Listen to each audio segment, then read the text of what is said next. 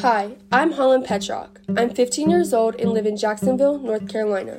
This is Climate Stories, Youth Report. A podcast by Coastal Youth Media and NC Health News exploring how climate change is shaping our neighbors' lives in unexpected ways. I'm your host. This podcast is produced by 8 youth producers living in rural, coastal North Carolina. Our region is one of the earliest places in the U.S. to be impacted by climate change. After training with professional North Carolina journalists, we embarked as reporters ourselves. Each episode, you'll hear from different coastal North Carolina youth reporters and their stories. Let's begin. Our coastal youth media reporter, Cassidy Carr, wanted to explore a story about climate change and farms in her hometown, New Bern, North Carolina. Cassidy decided to get her feet wet by talking to a family friend, Holly Hyatt, about her farm and any impact she'd seen from changing weather patterns. What Cassidy didn't know at the time was that Holly would turn her onto a story about how horses in eastern North Carolina, and in particular their hooves, are being dramatically affected by climate change. Here's Cassidy's story.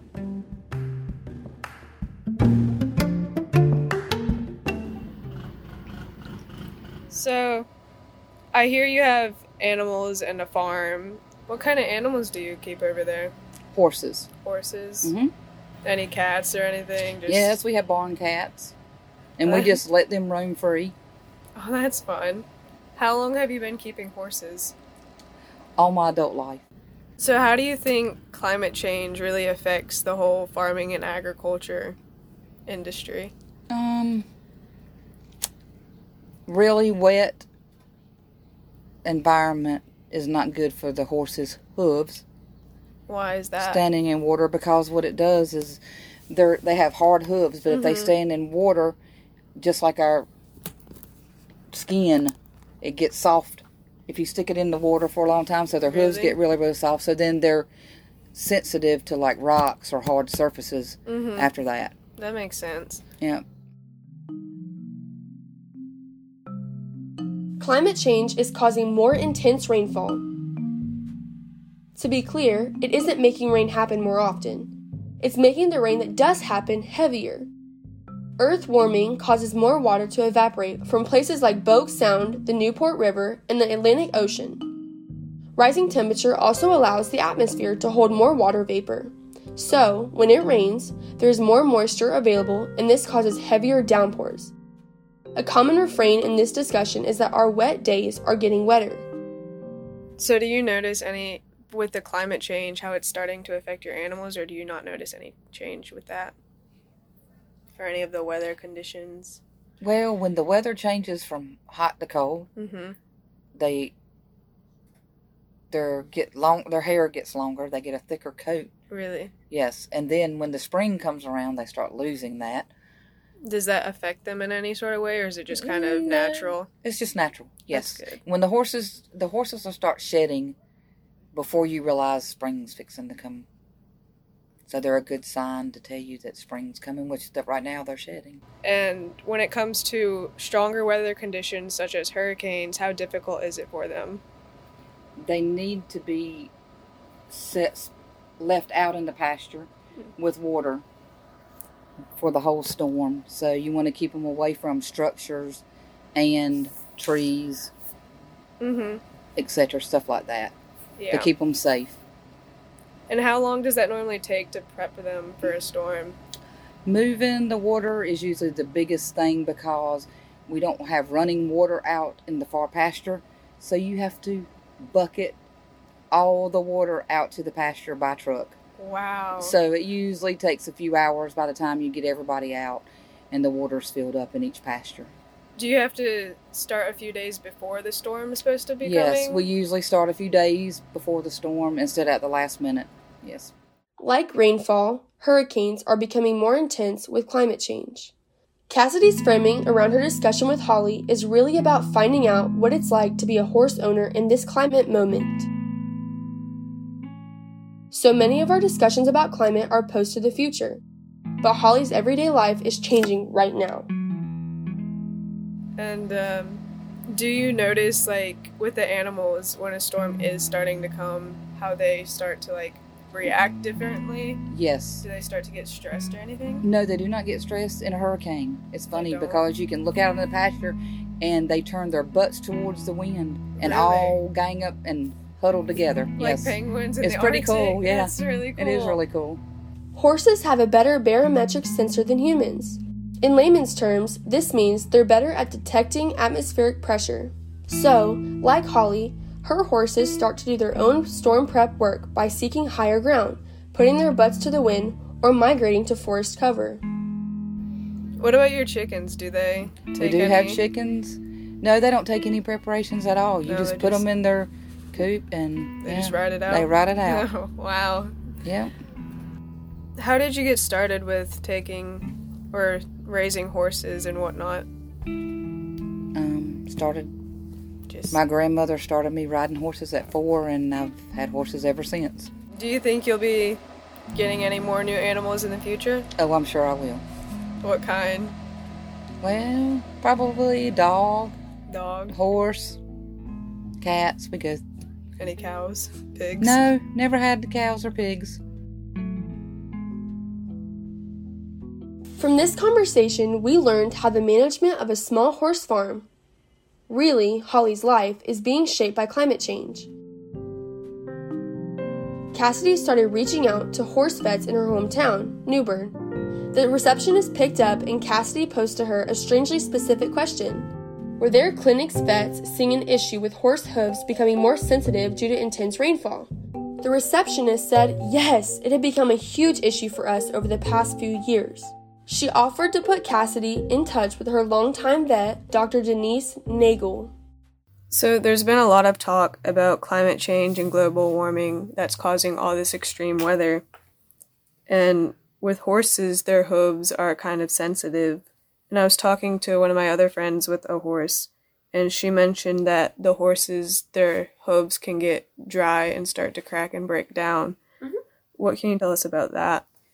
The weather, absolutely. So if a horse is standing out in mud, which most of eastern North Carolina right now is all mud, if a horse is standing out in mud all day and then goes inside to a dry stall, their hooves are going through a pretty serious cycle of being saturated and then drying out and saturated and drying out. However, if they live outside, their hooves will retain a lot of moisture, and we see a whole different set of problems. Mm-hmm. Those can range from skin infections just above the hooves that are referred to as scratches, but bacteria get into the skin. Their hooves can break down. They become soft and pliable, so they can't hold the weight of a rider or support themselves. We do see some, their soles or the bottom of their foot will become very soft. Bacteria can get into those.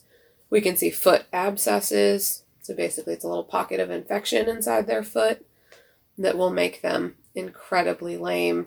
Typically they're hopping around on 3 legs and look like they have a broken leg.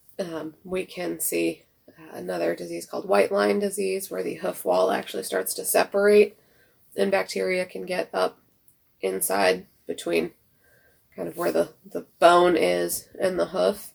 Those typically require a pretty aggressive procedure called a hoof wall resection, where basically we just have to cut off a decent portion of their hoof and try to keep it clean and dry until it can regrow, but that takes several months. Really? Mm-hmm. What are the hooves made of to cause all these problems with being wet? So the hoof wall is typically made out of keratin, just like our fingernails.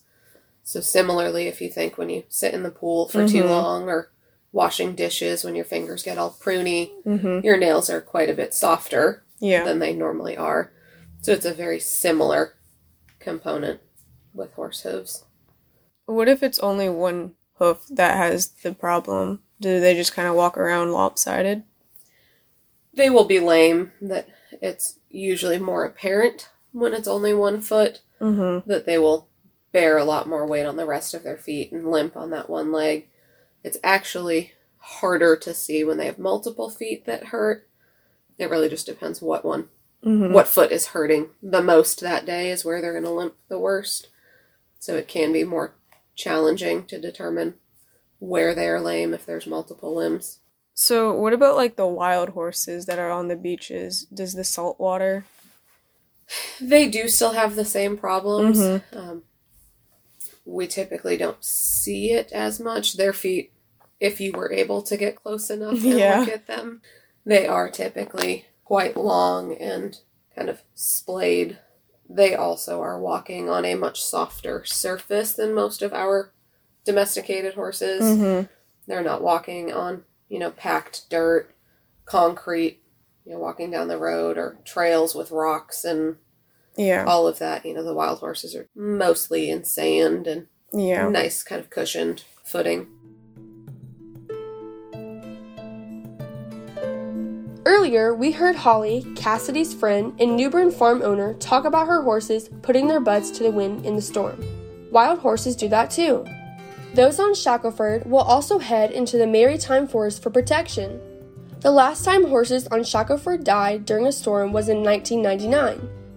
4 stallions were pushed by high winds out into the ocean. Scientists studying the horses at the time said it was likely that the dominant stallion drove the 4 bachelors away from the group's higher ground. Drought during the summer months is another climate change issue that the island horses are facing. There's little fresh water on the barrier islands during the summer months for the horses to consume, and that's during the mare's lactation period. Sea level rise will lead to even less fresh water for the island's horses year-round. For this reason, some argue that the humane thing to do is relocate the horses onto the mainland. There are many management solutions for these climate circumstances. Dr. Nagel has a remedy for just about everything. Is there any sort of way you guys can prevent dry hooves from, when they dry out? Is there any, ointment? Really, the biggest thing that I found is making sure they have a balanced diet, that all of their vitamins and minerals are appropriate. Again, similar to us, if you don't have a balanced diet, you'll have, split ends in your hair and weak nails. Mm-hmm. So a lot of the times kind of focusing on what's going into them can help. Does it have any, the weather, does it have any effect on, their coats or their fur? We can see a lot of rain rot is the kind of the common term. It is a bacterial infection in their skin. They'll start to lose fur. It'll kind of be a crusty, flaky, itchy. Ew, yeah. But it is an infection that they can get if they're out in the rain. When I spoke to my friend the other day, she mentioned that when it gets hot outside, they can have skin issues. There's a lot of different conditions around here.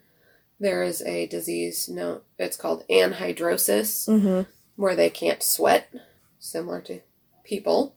They usually cool themselves by sweating, and then the sweat is evaporated off of the skin. So if they can't sweat, and they have all of that hair, they typically overheat. Can be quite severe. Once it gets warmer, typically the bugs come out. They can have insect bite hypersensitivity. It's basically an allergy to all of the little biting insects. Some light-skinned horses can have sunburns. What kind of treatments do you guys have for that?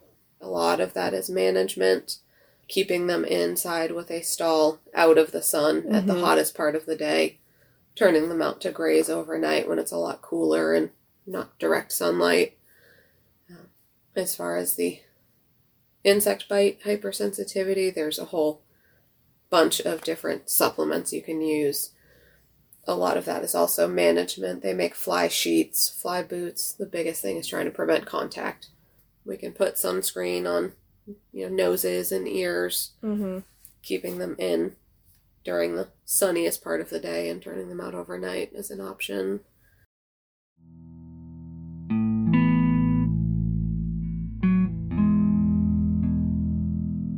In New Bern, North Carolina, horse ownership and management is starting to look a little bit different. Because they live on the North Carolina coast, Holly and Dr. Nagel's home is one of the earliest places in the U.S. to be dealing with this climate crisis. It's changing the way that Holly manages her horse farm. In horse vet, Dr. Nagel has found herself dealing with more hoof problems in the past 5 years than she ever expected. But they've also come up with solutions for their own little community that the horse world at large could learn from.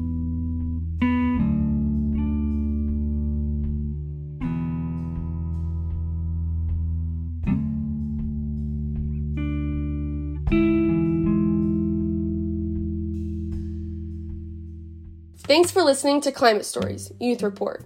Each episode, our coastal North Carolina youth reporters take you into a story about how climate change is shaping our neighbors' lives in unexpected ways.